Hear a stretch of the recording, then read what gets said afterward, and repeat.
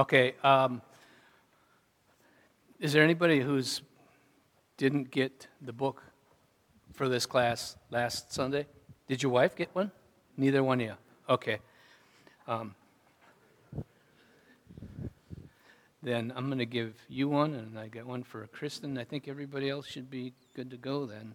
Next Dejin, you're going to start coming every Sunday for the next 6 weeks. Then I'll get you one too. But I'm thinking we probably won't see you every Sunday for the next 6 weeks. So I can get you one if you're highly amused by what we do here today.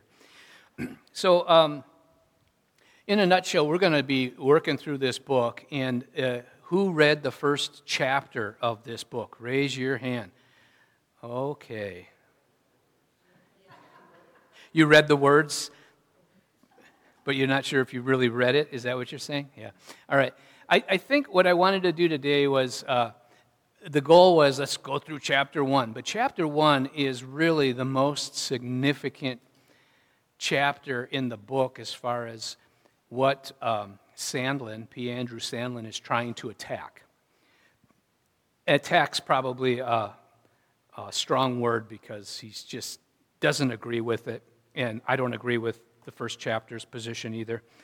But what I did is I thought, okay, I want to make sure everyone's read it, but maybe before we get to that, I'm going to introduce what we're doing, and I'm going to share something I made, all right?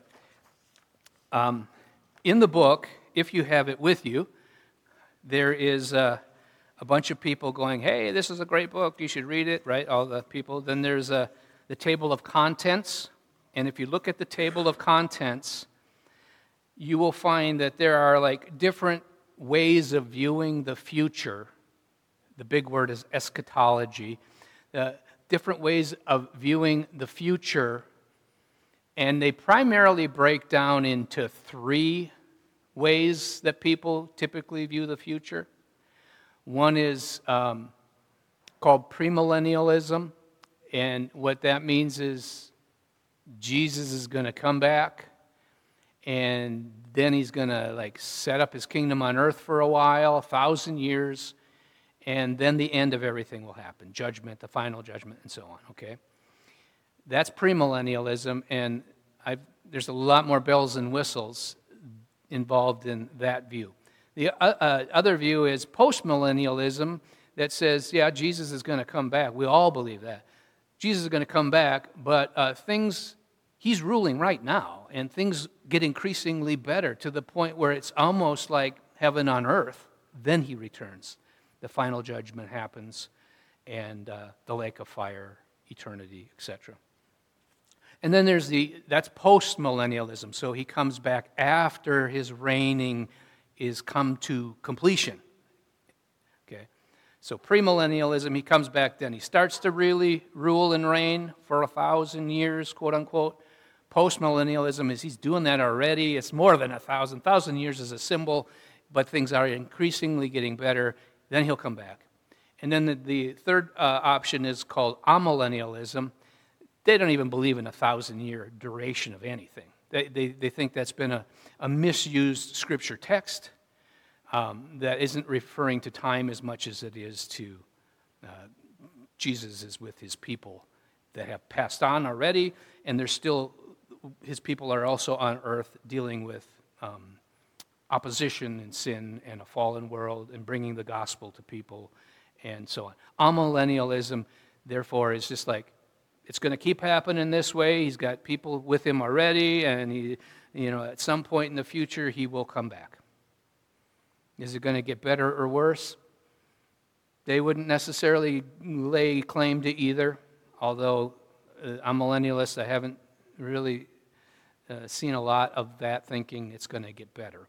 It's usually just going to stay the same, maybe get worse. And there's a myriad of different ways of all 3 positions of people coming at it from different angles, okay?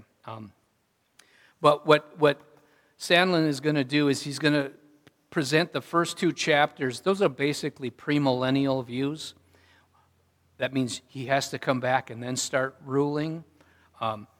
Those are premillennial views. One he calls dispensationalism, and the other he just calls premillennialism. But they still are both in the same camp.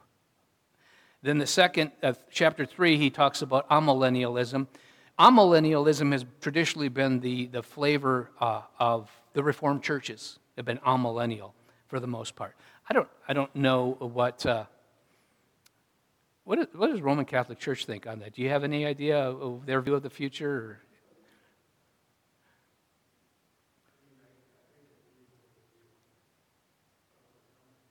Yes, second coming.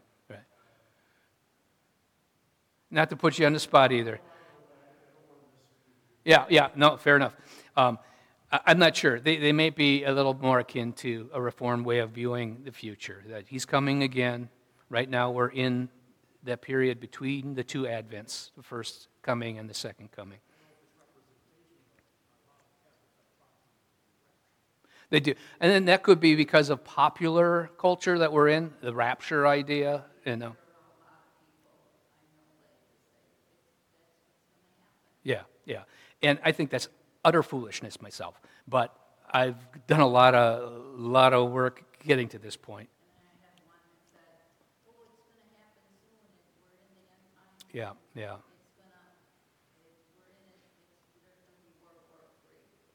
Yeah, right. And World War III might come, but I wouldn't say it has anything to do with biblical prophecy. Then the last one is postmillennialism, and he spends a couple of chapters. That's his view.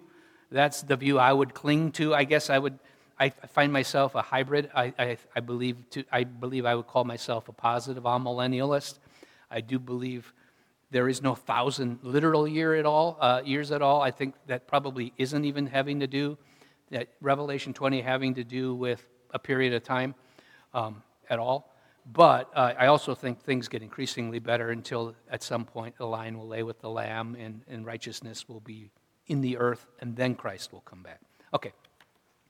Not to confuse it, I'm hoping that this sheet will at least bring clarification. And there's a lot of colors and lines and stuff, but we got the three views that I think are pretty much evident in the book that come out, even though you got that extra view.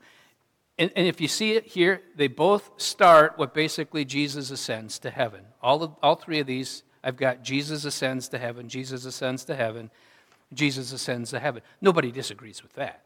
And then the last thing I have on each of them is eternity, paradise, and the lake of fire. Okay? They all end that way, with eternity beginning. And you've got, paradise and the lake of fire. And right before that, for all three of them, you've got the final judgment. Okay? So Jesus is judging everyone. And either they are his, and they will be in paradise with him, whatever that looks like. I won't even comment on some of that. Or they will be thrown into the lake of fire with the devil and his angels, okay? Eternally suffering. If you look at the top one is kind of the author of the book's position. It's kind of what I would resonate with the most, is you can see it says there, Jesus rules from heaven and all things improve. And you've got that blue line heading in an upward positive direction. Okay? Then at the end of that blue line, there's a dot and it says Jesus returns. It's his second coming. And in the meantime, this little circular ellipsis type thing, this blue circular, says that the church from all nations is God's people. Okay, and that's important for chapter 1 to know that we would believe, whether you are on the top or the bottom, we would believe that the church is made up of all God's people, whatever ethnicity they happen to be, male or female, Jew or Gentile, etc. The next view, called premillennial, and I put dispensational view of the future. I wish I had a whiteboard up here, a big one. Again, they starts with Jesus is ascended, and then at the end, eternity, paradise, lake of fire, final judgment. But then you got a bunch of other stuff going on here. And this is one you're going to be familiar with. And you can see the line here, it's going down, it's not climbing up. Things are getting worse. And things will get worse. It says, Jesus rules from heaven world conditions decline underneath that line. Now, this is the kind of thing you're hearing typically on the radio or, from other church people that from other churches where they say, oh, the rapture's going to happen, these are the end times we're living in, and so on and so forth. A real doom and gloom kind of a future that the church is expecting, according to this premillennial dispensational view. And one of the key things that they hold is that Israel is God's people until Jesus comes. And then after Jesus comes, now we have what they call the church from all nations are God's people. But then after the rapture, when that church is taken away and the church age is over, all of a sudden you got this, Israel's God's people again.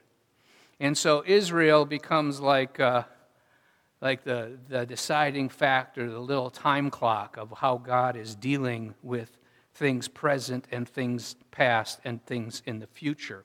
The reason it's called dispensationalism is because they deal with things as in eras, dispensations of time, okay? And so right now we happen to be in the church age dispensation, but that will come to an end at the rapture when the church is taken away. And then Israel, the Jews, will still be around here trying to deal with all the problems that come, because after the rapture of the church, according to this view, you got no Christians left, unless someone becomes a Christian during this great tribulation time when the Antichrist is ruling. And so I've got all these things kind of happening at the bottom of the dot here. Rapture, 7-year tribulation, and then Jesus comes back, his second coming, his return. Okay? But before that happens, he sneaks back and grabs people, in the rapture. He kind of like comes partially back, raptures them out, and then goes back to heaven. After the 7 years tribulation, then he comes back full force. I'm here, okay? And he sets up his kingdom. He rules from Jerusalem 1,000 years. He rules with his iron scepter, and people comply, and animals love it. And that's when they lion lays with the wolf, and so on. And so that Jesus rules from earth for 1,000 years, things get better then, right? They don't get better now. They get better then when he comes back and enforces it, all right? At the end of that 1,000 years, you can see this little cloud down here. Somehow, for some reason, the wicked revolt. Even though he's ruling, his rulership still fails because the wicked revolt. Because, why? According to this argument, the 1,000 years has ended and Satan has been released from his bondage to deceive the nations once again. He deceives them from all four corners of the globe, and they come up against Jerusalem and the people of God that are there at that point. I don't know. Maybe the church has returned. Anybody know this better? Maybe at that point Jesus is there and he brought the church back with him to rule from Jerusalem. It's not triggering my brain right now. It's an easy figure out, and it might come out in that first chapter. Yeah, Andy?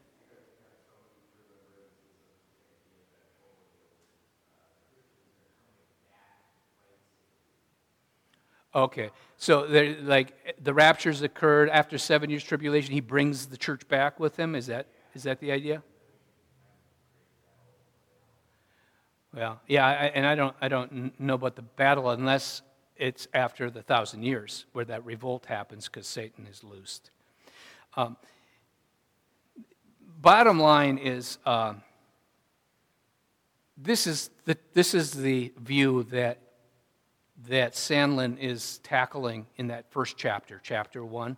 Okay, and his main point is that he's going to say this. Listen, the key to this weird system is they treat two different peoples of God. And if we can just prove the point that God has always only had one people of God, okay, the church in a sense that goes back for forever, but even though it was primarily Hebrews that were part of that church, there were some sojourners, there were other people. Then when Christ comes, He slams open the door even wider to bring in the Gentiles. But that never changes. He never goes back to the Jews. That would be almost like sacrilegious. This view here believes that for all these things to literally take place, and they're quoting Jesus, I think, out of context, but they got to rebuild a temple in Jerusalem because he's got to have some place, there's got to be some place to be surrounded and attacked by the, during the tribulation, by the Antichrist. I don't remember, because one stone will not be left upon. All those things that Jesus talked about that I believe has already taken place in 70 A.D., they still have to fit those in somehow to their eschatological view. All right, so they got rapture jammed in their 7-year tribulation. Before that happens, they're going to build a temple, and they're going to offer sacrifices again in the temple. The priestly order is going to have to be resurrected, not resurrected in our way of thinking, has to be resuscitated, let's say, and put back into the place that they've served in the past. And all that's not happened. It's not going to happen. And even if they started building something and calling it the temple, it's empty. It's an empty temple. God does not dwell there. Yvonne?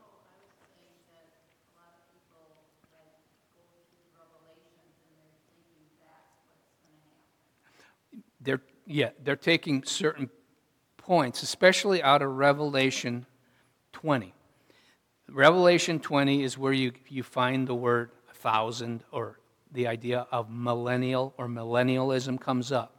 So people who are taking one of these three views, and you can see the word millennial in all three of these views, it's just really dealing with what is Revelation 20 even talking about. But then they go back and they attach it to all kinds of other verses and arguments, etc., from Scripture. And postmillennial, says he reigns for 1,000 years. 1,000 years meaning a long, long time, not a literal 1,000 years, a symbolic 1,000 years. Christ might reign for 50,000 years, 100,000 years from heaven. We might be in the initial stages of the church right now, living in the year 2024. If it's going to be 1,000 years, well, if that's symbolic, it's a very, very long and complete time. Paul? Yeah, a day is like 1,000 years, or 1,000 years is but a day. Yes, exactly. So they believe Christ is reigning right now. He's ruling. All enemies are being put under his feet. Then he'll come back. That will be after the millennium. These guys believe, no, he's got to come back first, or this ain't going to happen. We can share the gospel, save people, get them to go to heaven and stuff. Great, and that is great. But it ain't happening until the big guy comes back, right? And that's basically what they're saying. And things are going to get so bad, it's a good thing he's going to rescue us secretly in the rapture so we don't have to go through them. Depending on what view of dispensationalism you follow, because some say it's going to be a pre-tribulation rapture. That means we're going to be rescued into the clouds with him before we experience any tribulation. Whew. Some say, oh no, that's too easy. He's going to make us go through a little. So you're going to experience some tribulation, but it's not going to be as bad as it could be. So you're going to go 3.5 years, because it's a 7-year period, 3.5 years. It'll be a mid-tribulation rapture. Then he'll take us away. No. What are you clowns thinking? We got to go through the whole 7-year tribulation. We're going to just man up. Yeah, a lot of us are going to be martyred and so on. But the rapture is going to only occur after the tribulation. So they would call themselves a post-tribulation. But those are all like little incidental details that different people believe different things from this group in here. Okay? I'll guarantee you every one of us has heard this. TV preachers, radio preachers, your next door neighbor, and anybody right now who is looking at the world going, man, this is it. I can't wait. Jesus is coming back soon. They're escapists. They don't really intend to change. Why would you bother trying to change this world for better if you really think it's going down the old toilet and he has to come back. You wouldn't. It wouldn't make a lot of sense. Well, we would just because we want to be obedient. Yeah, okay, right. This is the I'm looking for my vacation mentality. I got to put up with the work until I get to the weekend. This is not a build and conquer and develop mentality. The bottom one here, just real quick, you got Jesus ascended, of course, and he's going to come back in the final judgment. His return is at the end. Eternity will be paradise or the lake of fire. And it says on this line, Jesus rules from heaven and calls people into his church.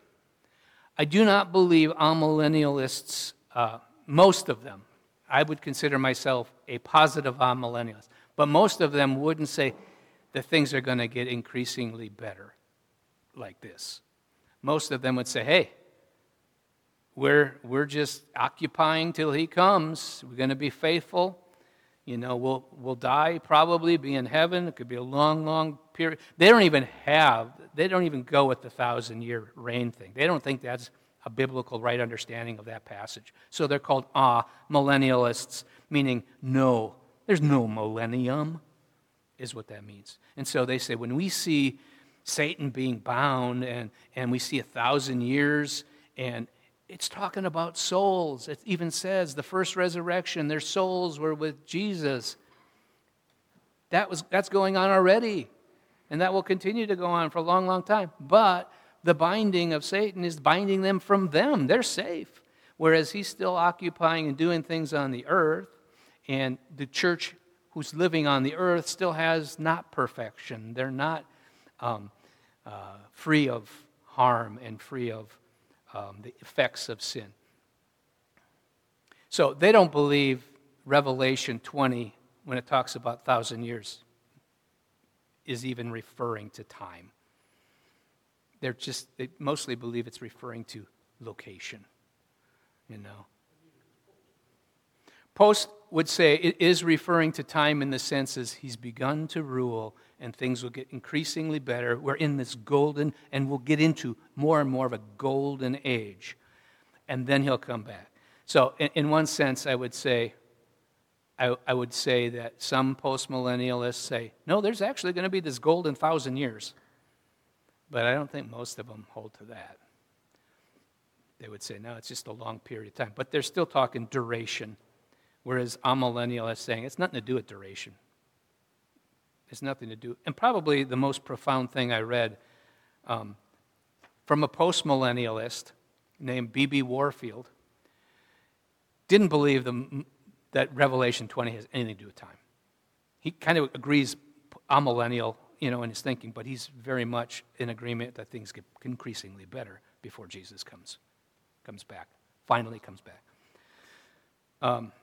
Has this just really made you glaze over even more? Or have you followed any of this at all? Yes, it's made you glaze over, Chase. Okay. Top one, bottom one, similarity. The similarity is Jesus ascended. He won't come back until the second coming.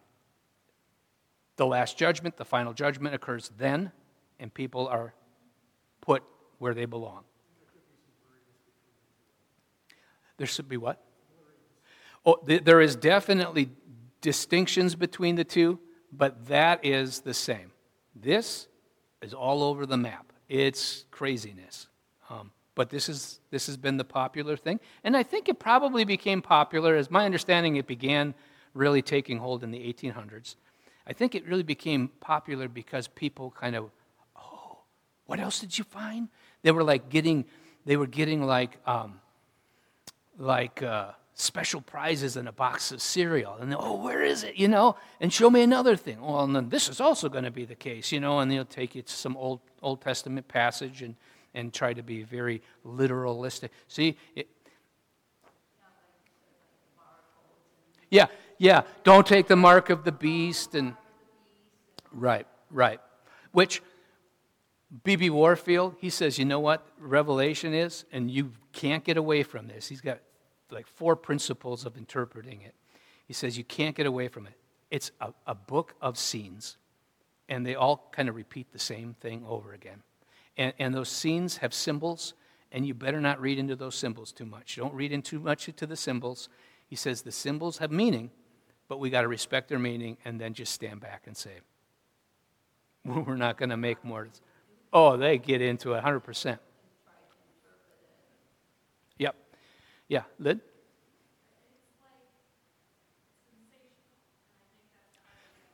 The intrigue,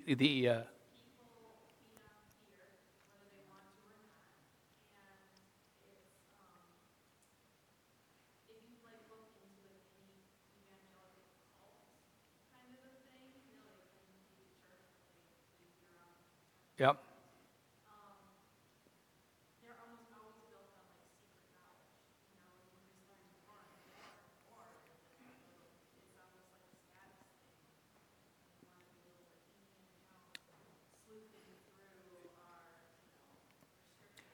That's probably how we should refer to it. It's the Indiana Jones effect, right? Because who doesn't want to be like figuring things out and finding things like Indiana Jones? I mean, that's fun, and I think that was the appeal for many churches in many places.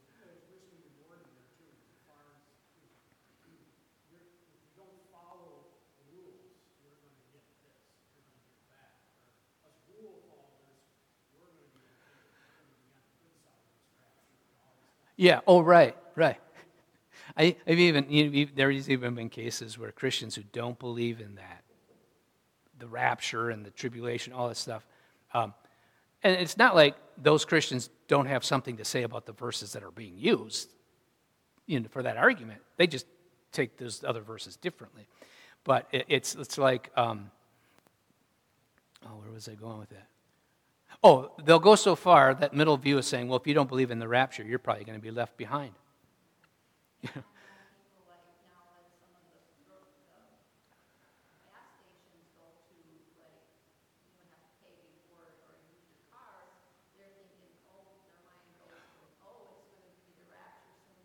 Yeah.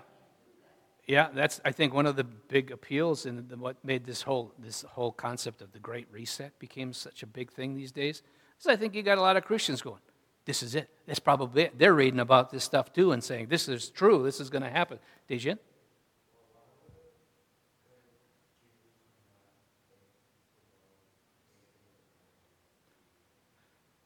Yeah.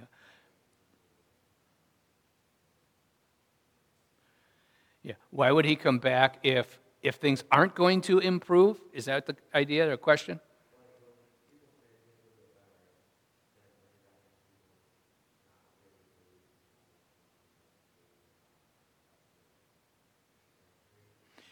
Oh.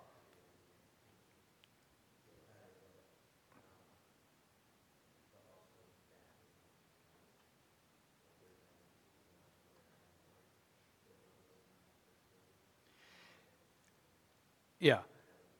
Yeah, right. And I think what we will understand, at least my understanding at this point, is that this world will become a better place. This world will actually be transformed when Christ returns at the end of everything for the final judgment and the casting away. I believe this doesn't get wiped out or obliterated. I believe it gets refreshed or renewed. And so, who knows? I mean, we could be worshiping him here. I don't. Speculation at that point.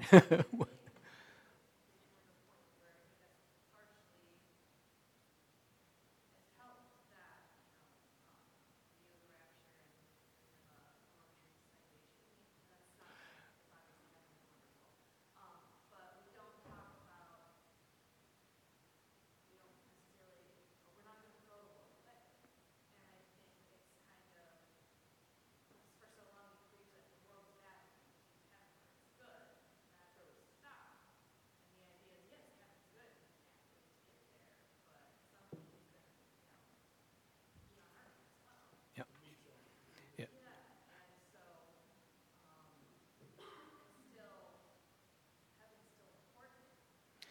Well, and I think the thing is this, and my feeling is that heaven is, the seat or the whatever of God, in a sense, right? Earth is his footstool. But heaven and Jesus ruling is meant to engulf the earth in time. It's meant to engulf it and completely change it to what it was supposed to be at first. And although with human knowledge and advancements also playing a part in that. And so, in one sense, yeah, why wouldn't you rather, escape and go to heaven where everything's peaches and cream? Well, because that's not the mission. The mission is, thy will be done on earth as it is in heaven. Earth needs to be changed. We can't, everybody who's looking, you shouldn't say it like this. A lot of people who look forward to the rapture, escape, and get excited and a little giddy about this being the end times, they're doing very little to try to really change things for the better. I mean, what's your motivation to change? You want to be good. I think everybody, Christian, should want to be improved, sanctified, grow in grace.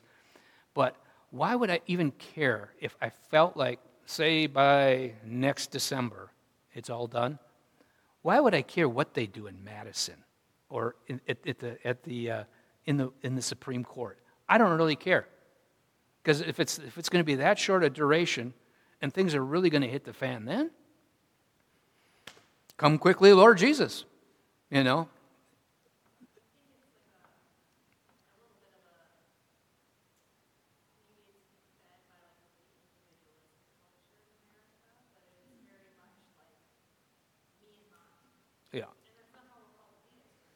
Right. Right.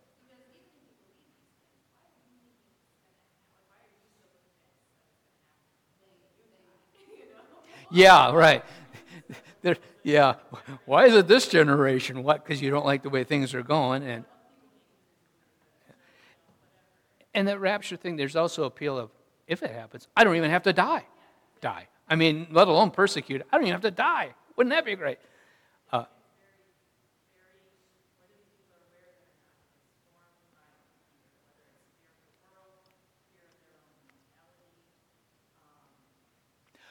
And we don't like, I'm not saying I'm immune here at all, we don't like the idea of being persecuted.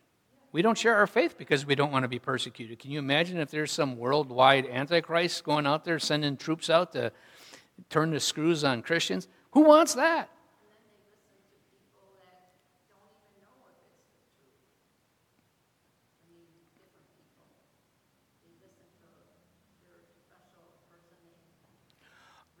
Oh, the teacher or whatever that they've been imbibing it. And we all do that to a degree, right? Yeah, oh yeah, but you got to be biblical. And what we're going to hopefully get to in the book is what is really the most biblical approach here in understanding the future. And his idea is it's the top one. Things get increasingly better. That is, by the way, something that many in Europe and the United States believed. And then it kind of waned when World War I came, World War II, and then you got these other teachers teaching these other things. And then Christians went, well, let's figure it out. What does it really say? Because things aren't getting any better. And how often do you hear that today? Things aren't getting any better. You're telling me things are going to get better? Yeah, I think they're going to get much better. Chase, are you going to say something?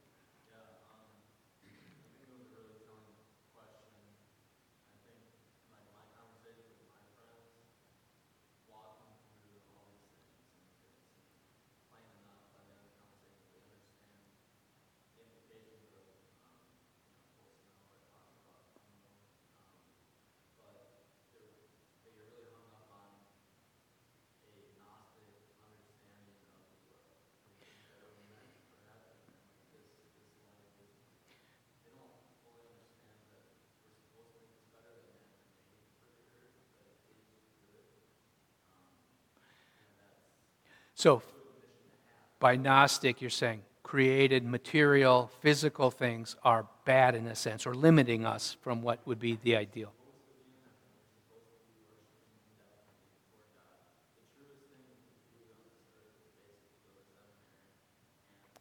This is what they would say? Okay.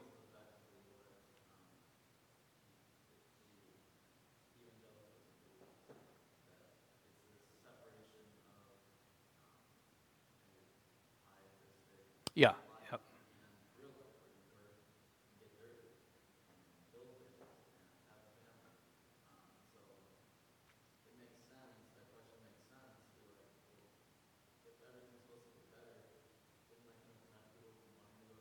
Oh, yeah, right.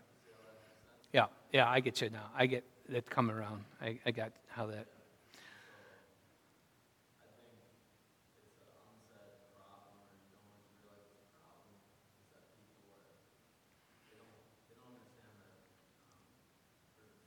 Yeah, earth is good. And ultimately, we are resurrected. Our bodies are resurrected. They are made incorruptible at that point, but it's meant to be. We're meant to be in human form. So, yeah. All right, we should wrap it up. This is good. Introductory. Read chapter 1 for next time, and remember, he's dealing with that middle group, and he's just trying to say, they got this wrong, So let's pray. Yeah. Okay. Yeah. Okay. Paul says, read the foreword and introduction if you haven't, because that'll help too.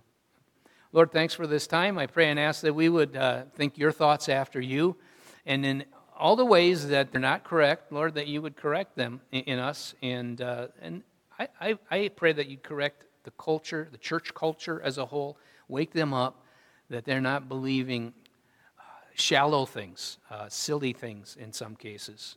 In your name we pray. Amen. You're